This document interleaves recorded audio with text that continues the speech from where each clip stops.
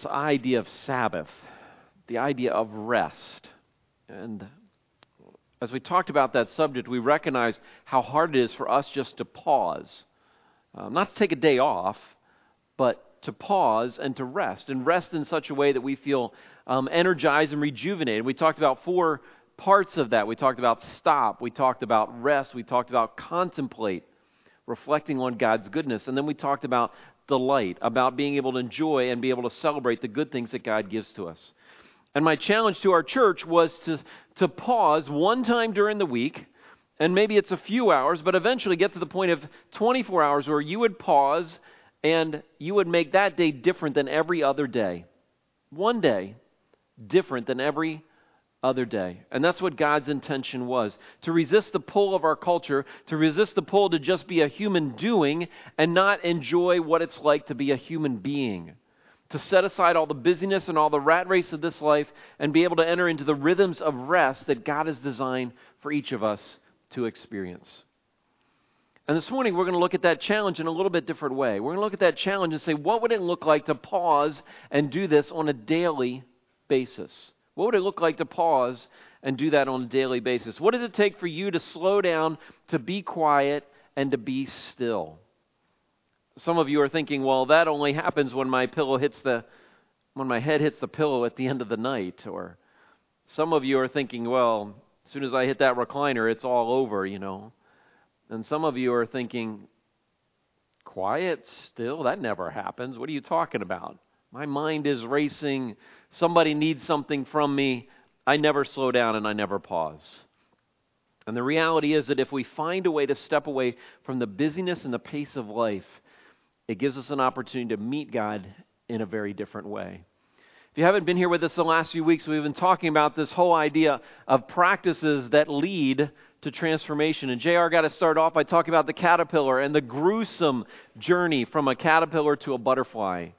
The gruesome journey that it takes. And he talked about the fact that this is not perfection, in spite of the fact that that butterfly looks quite perfect. But the goal that God has for us is progress. The goal that God has for us is what's it look like for us to take one step forward in our faith journey to make progress in that way. And then I talked about what does it look like to absorb God's truth. Absorb God's truth. Not just read a verse a day, not just read a chapter a day, not just read a daily bread a day, but what would it look like for you to be so absorbed with God's truth that it would just drip out of you? It would just drip out of you. Now, obviously, in this picture, that person's squeezing a sponge. But when I demonstrated, I just simply picked the sponge up, and it was so full of water that it just dripped out of it. And my challenge to you was to ask yourself, what does it look like? What would it take for you just to drip with God's truth? And then last we looked at the ancient practice of Lectio Divina, of looking at God's Word in a reflective way. Not just reading to read, but to read and say, God, what's the word or phrase you have for me today? And why'd you give me that word or phrase? And then what should I do with that? And then be able to just rest in God's love and then go out and live that out. And so this week we want to wrap up our series by talking about one of the most important, but maybe one of the least practiced habit or practice, and that's silence and solitude. Silence and solitude. Let me talk about the whole idea of silence for a few minutes. In 2011, the World Health Organization reported noise pollution as a modern-day plague. A modern-day plague. They said that there's overwhelming evidence that exposure to environmental noise has adverse effects on the health of the population. Here's a couple things that they said about that. They said, first of all, silence relieves stress and tension. Silence relieves stress and tension. They did a study in a neonatal intensive care unit, and they found out that elevated noise level disrupted sleep. You're like, duh, no surprise there. But it also elevated heart rates and blood pressure at the same time. They also did another study, and they found that 2 minutes of silence is better for you than 2 minutes of relaxing music. 2 minutes of silence is better for you than 2 minutes of relaxing music. They also have found that silence replenishes our mental reserves, our mental resources. We have this constant sensory input that's coming at us through the screens that we're looking at all day long, and it drains you. It puts a drain on that prefrontal cortex of your brain, which is where you make decisions and you solve problems. And when you are silenced, it recharges it. I mean, what do we do every night with these things? We plug in so we can what? Recharge them, right? And the way you recharge your mind is through silence. Another one is that silence taps into your creative, emotional side. And so when you pause and are silent and still, it unlocks that side of your brain. And lastly, silence can regenerate, they've discovered, brain cells in mice so far. 2 hours of silence develop brain cells in the part of the brain which controls learning, memory, and emotion. So there's all these benefits. They say we've got this problem. There's all these benefits from silence, but that doesn't solve the problem that we live in, because we live in a world where there's noise all day long. From the moment that alarm clock goes off to the music that you're watching when you're getting ready, or the Netflix episode that you're paying attention to when you're eating breakfast, to you're in the car, and then you're at work or you're at school and there's people talking to you, there's phones ringing, there's teachers lecturing, there's reading that's taking place, there's hum of machines, and then the day ends and you come home and you go out to exercise, and what do? You put your headphones on so you can, again, listen to music, listen to a podcast, there's conversation over dinner, there's music playing, there's TV on, there's reading before bedtime, and then you end the day, and what do the next day? Start it all over again. And the noise never stops. But it's not just noise all day, but there's also a problem with activity all day. Because we're rated on it, we're graded on it, our productivity, our accomplishments, our effectiveness, how far and how fast we go. And we never stop, we never slow down, we never pause to just reflect on where we are, because we're always looking at what is next. And so the combination of the noise and the productivity leads us to a place where in a lot of ways we can't even slow ourselves down to hear from someone else, let alone hear from God. And so this morning we're going to take a look at a story of a guy who got moved into a place where he was set aside from all of that, and then to look at what God did in his life as a result of that. If you have your Bibles, turn to 1 Kings 17. 1 Kings 17 is where we're going to be at. If you don't have a Bible, the Bible's in your seats there. It's page 283. The Bible's in the seats right in front of you, underneath in front of you. It's page 283. Grab one of those. You can follow on your phone or tablet as well if you have that with you. And so as you're turning there, let me tell you what's happening in 1 Kings 17. 1 Kings is a story of the history of the people of Israel. And so the king at this time was King Ahab. Now prior to King Ahab, there have been 7. There were some good kings and some bad kings. But the seven kings prior to Ahab were all bad kings, but not as bad as Ahab. Look at previous chapter 16, verse 30. Ahab, son of Omri, did more evil in the eyes of the Lord than any of those before him. He was the worst of the worst. He married this woman, you may have heard her name, by the name of Jezebel of Sidon, and it was a marriage of political convenience, so that the armies from the north merged with the armies of Israel in a political alliance. They set up altars to Baal, and they not only were more evil than all of the other kings before them, but in verse 33 it says, Ahab did more to arouse the anger of the Lord than all the kings of Israel before him. And so Ahab was a bad dude. He was the worst of the worst. In the midst of all of this, the prophet Elijah shows up. And the prophet Elijah there in chapter 17, verse 1, Elijah the Tishbite from Tishbe in Gilead said to Ahab, as the Lord, the God of Israel lives, whom I serve, there'll be neither dew nor rain in the next few years except at my word. Now, they lived in the desert, and it does rain in the desert, just not very much, only about 20 inches a year. PAR annual rainfall is about 45. Now, it's probably a little bit more because of this past summer, maybe even because of the past week, but not including snowfall. But in the desert, this is a desert region they live, there's going to be no rain. Now again, they didn't generate income from the local Amazon reseller. They didn't generate income. They generated a way to live by 2 things. They grew crops and they raised livestock. That's how they lived, most of them. So what does livestock need to survive? Water, right? What do crops need to survive? Water. And there's going to be no water for 3 years. They could maybe make it for a year because there's water in the springs, there's water in the rivers, but he said no rain for the next 3 years.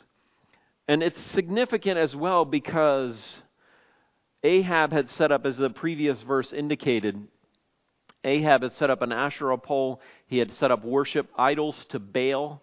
Baal was the fertility god, the god of rain, the god that produced. And Elijah confronted that God and said, there's going to be no rain for the next 3 years.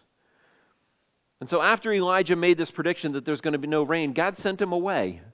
The word of the Lord came to Elijah, said, leave here, turn eastward, hide in the Kerith ravine east of the Jordan River. And so he sent him to this place. He was over in Samaria. He's from Tishbe. He sent him to this place east of where he was from called the ravine Kerith. In the land of Israel, because of the formations of the soil and the way the rain comes a lot like the rain we've experienced this summer with these heavy downpours. They don't have a steady pitter-patter of rain. It's these heavy downpours. And these heavy downpours over the centuries have worn these deep ravines. They're called wadis, and they're all over that land. And that's where the water sits, sometimes down in the base of these. And so that's where God sent him. He sent him to this place. And this is going to begin for Elijah a series of events where God sends him out into the desert and then gives him a task to do. Sends him off by himself and then does something supernatural through Elijah. And it kind of sets up a pattern for us to pay attention to, that in our lives, part of the way God works, and you can see this all throughout the Bible, is that God says, I want you to go and be away by yourself alone for a time, and then I've got something for you to do. It's almost like that time away, that time of rest, that time of silence, that time of solitude, just like scientists have discovered, recharges our brains, prepares us for God to do something significant through us. And so Elijah was sent away to a place of solitude, a place of loneliness, a place of quiet. In Jesus' life, he went away by himself, spent the whole night in prayer before he called the 12 guys who he was going to say, you're going to go with me for the next 3 years, and then when I leave, you're in charge, and you're going to change the world. Jesus spent the night by himself. He tried to take his followers. They fell asleep, but by himself in the garden before he went to do the greatest thing that God had ever called anyone to do, and that's to give his life for all of mankind through the cruel punishment of the cross. And so this practice of silence, this practice of solitude is something that's modeled all throughout the Bible. There's lots of practices that we have in the church, but for many of us, especially in an evangelical bend, an evangelical tradition, for us those things are worship and reading the scriptures and serving and confession of sin and fellowship and teaching. But for many of us, we've not really given time and attention to this whole idea of silence and solitude. When I was in graduate school, one of the things I had to do on my year-long internship is every day we had to sit quietly by ourselves and we had to write about the previous day, basically a journaling process. I'd never done anything like that before. And it began for me a journey of what does it look like just to stop and pause and be quiet and think and write. Eventually that transitioned into writing out prayers, and I did that for a season of my life, following a pattern that I had read somewhere, and I tried that, and that seemed to be a very meaningful connection time for me and for me with God. I later came across the writings of an individual named Ruth Haley Barton, and she would write about this whole idea of silence and solitude, and some of my thoughts here this morning come from some of her writings, and our staff at that time went to a retreat that she was leading. We didn't know what this was going to be about. We said, let's go to this retreat. And it was at some Jesuit monastery center, and so we're like, let's go to this thing and see what this is all about. And we went there, and after we checked in, this is just when cell phones were starting to be used. They're like, you got to shut your cell phones off. You can't use your cell phone for the next 2 days, and shut your computers off, leave them in your car, no email for the next 2 days. And so they were introducing us to this idea of slowing down, of being still and being quiet. After we had been there for a short period of time, they said, now we're about ready to begin the great silence. We're like, what is that? And we had to be silent for 12 hours, 7 o'clock at night to 7 o'clock the next morning. No conversation with anyone. Some of you thinking, what's so hard about that, John? That would be like heaven for me. You know, the introverts are like, yes. You know, the extroverts are like, you're killing me, John. You know. But then the next day, we were given 4 hours of some directed reflection to go and just be by ourselves, not just silent, but now silent and by ourselves to meet with God. And really, since that time, for me, I've tried to figure out, what does this look like? How do I do this? How do I practice this on regular rhythms, on a daily basis, on a monthly basis? And instead of running from it, instead of being afraid of it, I found there was something inside of me that started to crave this. And when I don't get time away, when I don't get time to be quiet, when I don't get time to be still by myself, there's something missing inside. Sometimes for me, it's when I exercise, when I'm out running or I'm out riding by myself. Sometimes it's a quiet place, a retreat center that I found up in about 15 minutes from here, where I just go and say, hey, is there a room I can sit in for a few hours and just be quiet? Sometimes it's just a few minutes with headphones on, not with anything playing, just to keep all the noise out. Silence is not just about the absence of noise. It's also about setting aside other people and being attentive to what God wants to do in your life. Henry Nouwen said this: without solitude, it's almost impossible to lead a spiritual life. It's almost impossible to lead a spiritual life. You think about individuals in the Bible. You think about Moses, who God said to go away and be by himself for a long extended time before God was going to use him. John the Baptist, the same way. God sent him away in the wilderness before God would use him to introduce Jesus as the Messiah, the one that was coming. Paul spent time alone by himself. Jesus often alone by himself. And so this whole idea of being in solitude, separate from other people, and then silence to still the noise around you, is a practice that for many of us is foreign. For many of us is foreign. Silencing the inner and outer voices so that we can be attentive to what God wants to say to us. I read of one individual who was a desert father who was trying to figure out how to be quiet, and he put a stone in his mouth and kept it there for 3 years so he could learn to be silent. We have a pile in the back for those of you who want one when you're on your way out. Just kidding. Find your own rock.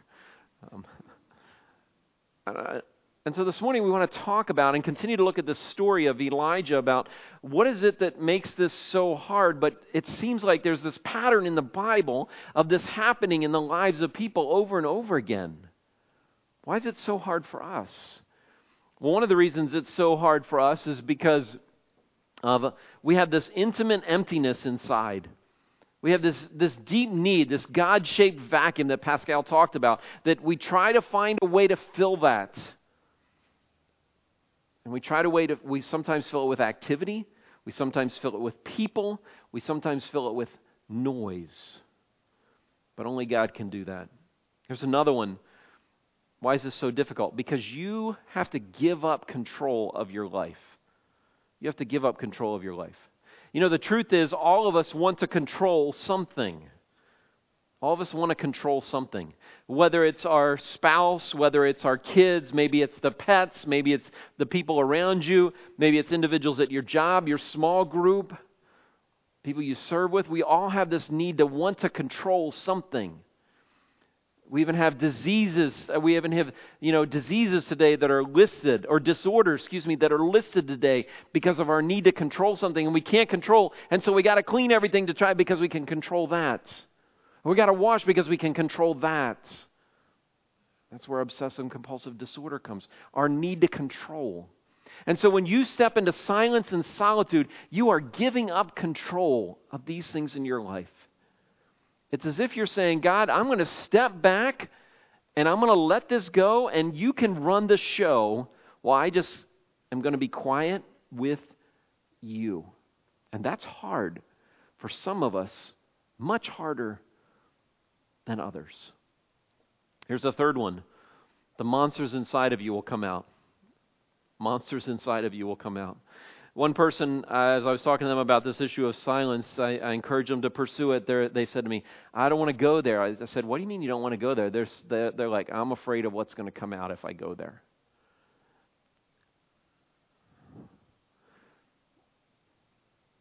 And so we put on a movie, we stick in our earbuds just to keep the monsters quiet, just to keep the pain buried. just to keep the heartache at bay, just so that our emotions will be pressed down and won't come up right here. One of the things we talk about all the time here at CCC is God has allowed these things in your life.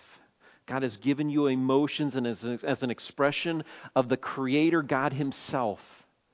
He's allowed pain in your life to be purposeful. It doesn't feel good. It's never easy. It's horrible. It sucks. But God has given you this so that you can become the person that God has allowed you to become.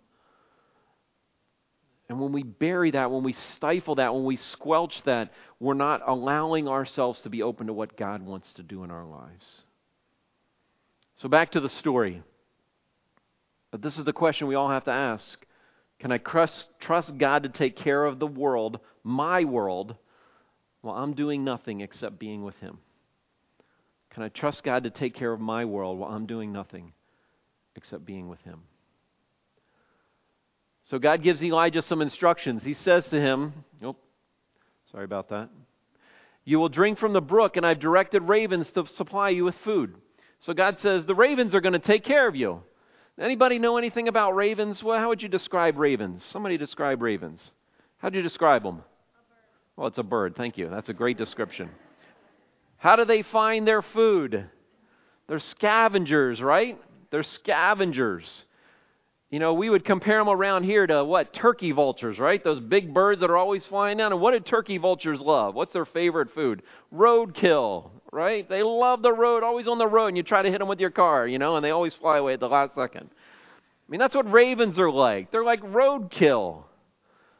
And God says, I'm going to have these guys take care of you. And that's what a raven, not that guy, but this guy. That's who He's talking about. He's going to take care of you. He says the ravens are, and you think, God, why the raven?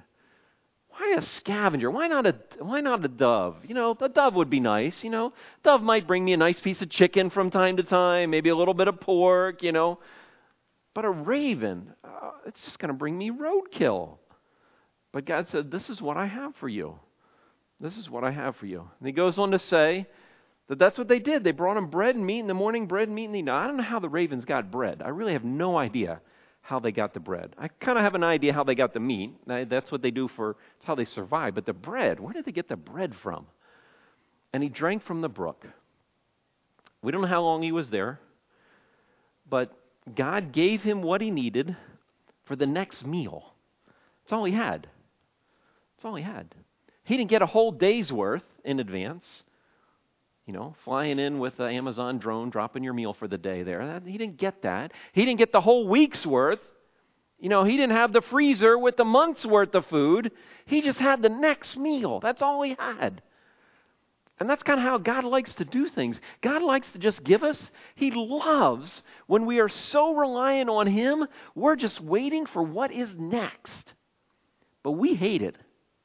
We hate it. Because we want the fridge stocked, the freezer stocked, the 401k maxed out. I mean, we want all of it ready, just in case. And God says, all I want you to do is just wait for me and I'll give you what's next. But that's where God sent Elijah, to a place where he was just waiting for what was next. And somehow in that silence, somehow in that solitude, somehow in that aloneness, somehow in that relying on God for everything, God prepared him for what was next. You say, what was next? Well, the brook dried up. That wasn't part of the plan. And so now there's no water. Now there's no water. And the easiest solution would have been for Elijah to run back home to the stocked up fridge, to the freezer, to the well. But God had another plan.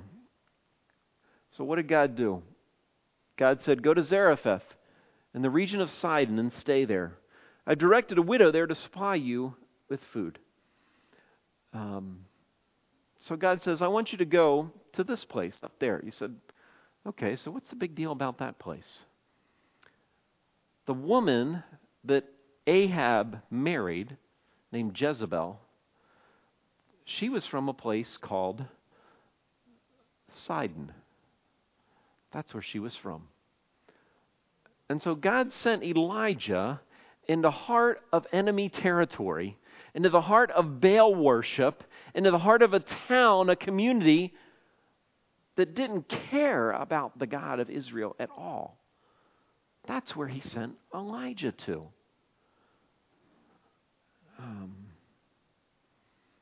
And he sent them there to ask for some food and some water. So he did it. He went there, came to the gate. A woman was gathering sticks. He says, would you bring me a little water so that I can have a drink? And the story goes on that she said, I have my last meal, and it's for me and my son, and then we're going to lay down and die. We have no more food. We're just going to die. That's it. And Elijah says, would you give it to me? And if you do, the God of the heavens will take care of you as long as you need. As long as you need. I mean, if you think about what happened with Elijah here, because he went alone and he was quiet with God, and God met his needs right where he was at. It gave him the capacity to go into a foreign community surrounded by people that didn't worship the God that he worshiped, and offer a woman who didn't believe in the God that he believed in hope and purpose and life through the food that would sustain her. And I have to believe that part of the preparation for Elijah to have the capacity to do that was the time that God said, I want you to be quiet and alone and let me take care of everything that is needed.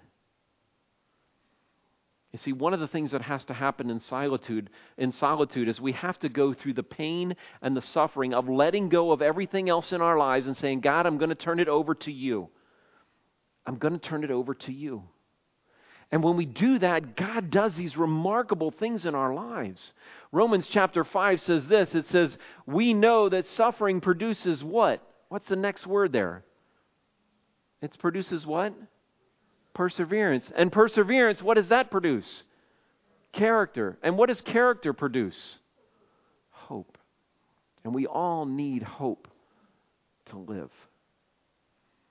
But most of the time, we just want to jump to the hope, and we don't want to have to go through the hard part of suffering, the hard part of waiting, the hard part of taking our hands off of everything and allow God to sustain us, and then in the sustaining of us, give us the character that's going to allow us to believe that God could do something, even if right now I don't have any idea how that could happen. And so what does this look like? What does this look like to slow down, to stop, to be present with God, and to wait for Him? Well, there's some logistics associated with it, surprisingly. How many of you have a room in your house or a spot in your house where you regularly watch TV? How many of you have a room or a spot in your house? Let me see your hands. Okay. How many of you have a room or spot in the house where you regularly eat meals? Okay. How many of you have those in the same two places? Okay, when you get older, you do that. That's what I heard. So, same place. We kind of do this in life, don't we? We have this spot where we do certain things. Spot where we do certain things. And you need to find a space for you to meet with God. A space for you to meet with God. Maybe it's a favorite chair in your house where you meet with God. Maybe it's a closet that's just quiet, away from everything else, where you meet with God. Maybe it's sitting in your car when you get to work 10 minutes early, just quiet. You meet with God. If you're a mom with little kids, maybe it's in the bathroom with it locked and the vent fan on, where you meet with God. Finding a place for you to meet with God is an important thing.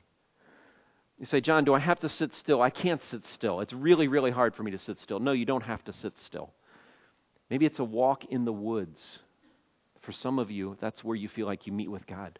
Wherever it is, it has to be quiet and you have to be by yourself. You have to sit in a way that you're comfortable, but not that you're dozing off, and just a place that feels like you are at rest. And so here's some things for you to remember when you take some time to pause and be quiet. The first is just to be attentive and open. If you heard this last week, we looked at the story of Samuel when Eli was talking to him, and Eli said to Samuel, Samuel, just say, Lord, here I am. Here I am. And so it's entering into this posture that just says, God, I'm here. I'm here to meet with you. The second is to sit still, to just be still. Set the pen that you're clicking down. not tapping your foot. The third is just to sit up straight and take deep breaths and breathe naturally. Say, John, whenever I turn everything off and I try to sit down and be quiet, my mind just starts going 1,000 miles a minute. What do I do with all of that? I want to give you 2 suggestions. The first is you just have a notepad right there by you, and when something comes to your mind, you write it down, and then you turn it over and you say, okay, God, this one, there you go. Something else comes to mind, you write it down, and you turn it over and say, okay, God, here you go. And just keep giving that stuff back to Him, back to Him. But there's another approach I want to invite you to take. I want everybody just to take a deep breath. Breathe it out. Okay? You're going to have to do that in about another 4 seconds. And so as you take a deep breath, if your mind is racing, if your mind is filled with things, I want to invite you to do something that JR mentioned a few weeks ago, and that's just a breath prayer. And that's a prayer that you can say as you breathe. So as you breathe, say, here I am, Lord. Here I am, Lord. Take a deep breath. Here I am, Lord.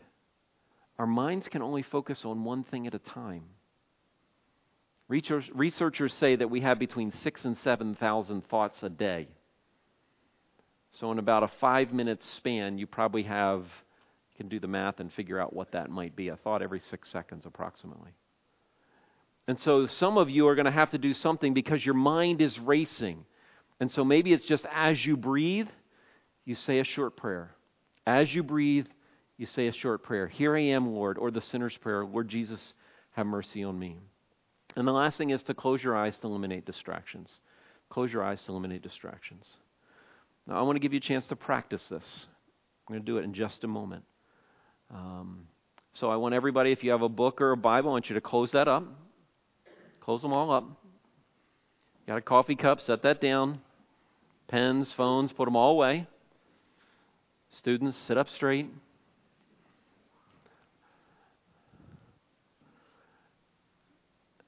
And I'm going to keep time. And I want you to just sit for 5 minutes quietly in God's presence. You say, what do I do? You don't do anything. What do I think? Say, God, here I am. Here I am. And see where God takes your thoughts and your heart and your mind. He's here. He's present. He wants to meet with you. Okay? Let's begin.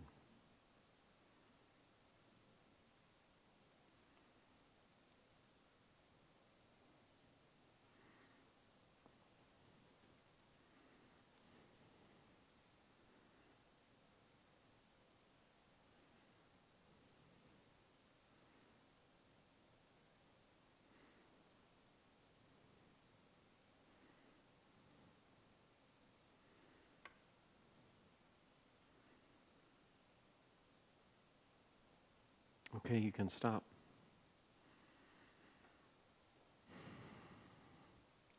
So what was that like? What was that like? How many of you would say that was hard? Honestly. Okay, there was a few honest people there. One guy said to me after first service, man, it took me 4 minutes to just stop thinking about stuff. I was like, oh, you were watching your watch, huh? I kept hearing all this stuff before I could. It took me that long to just be quiet. It's hard. It's hard. You know, if you haven't been exercising for a couple days, a couple weeks, or a couple months, and you start up, does it feel good when you start up? No way. It's excruciating. And for some of you, this exercise may have felt a little bit like that. It's just really excruciating.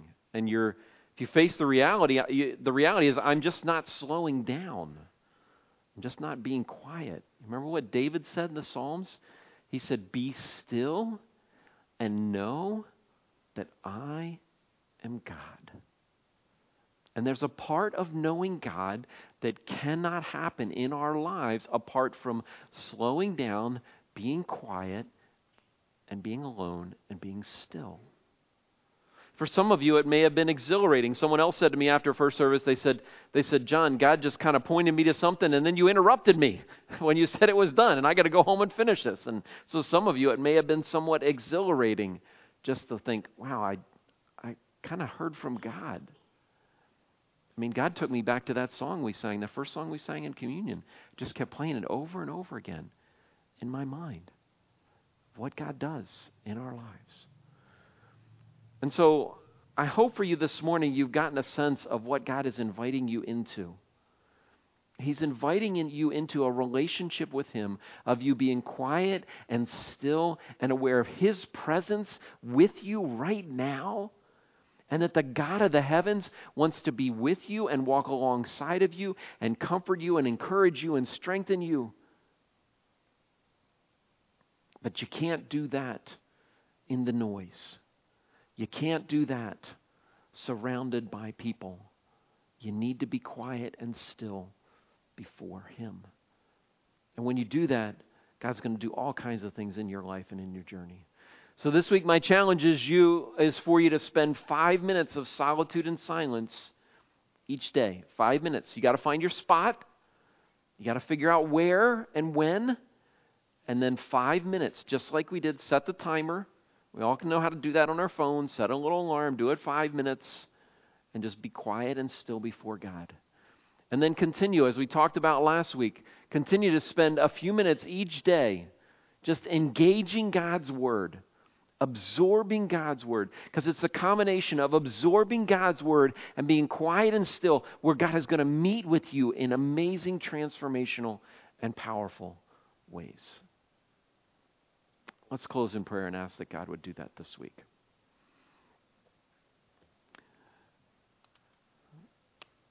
Father, this whole idea of stillness is new for many of us. For some, many admitted it was really hard just to be quiet and still.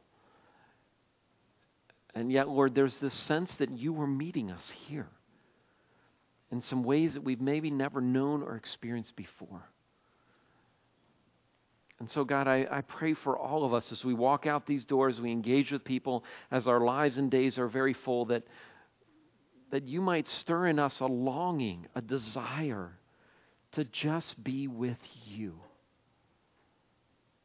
And then being with you, we would know you.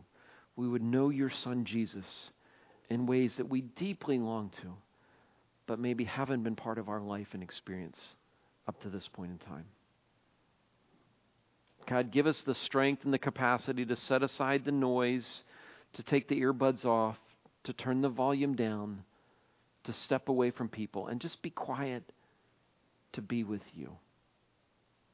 Help us to do that, God. It's hard. We can't do it on our own.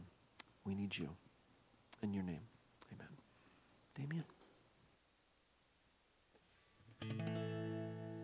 We're going to sing the song, Give Me Jesus, and feel free to stay still and just listen or join in with us as we sing. But let us remember that we need to be still before the Lord as we seek to spend time with Him.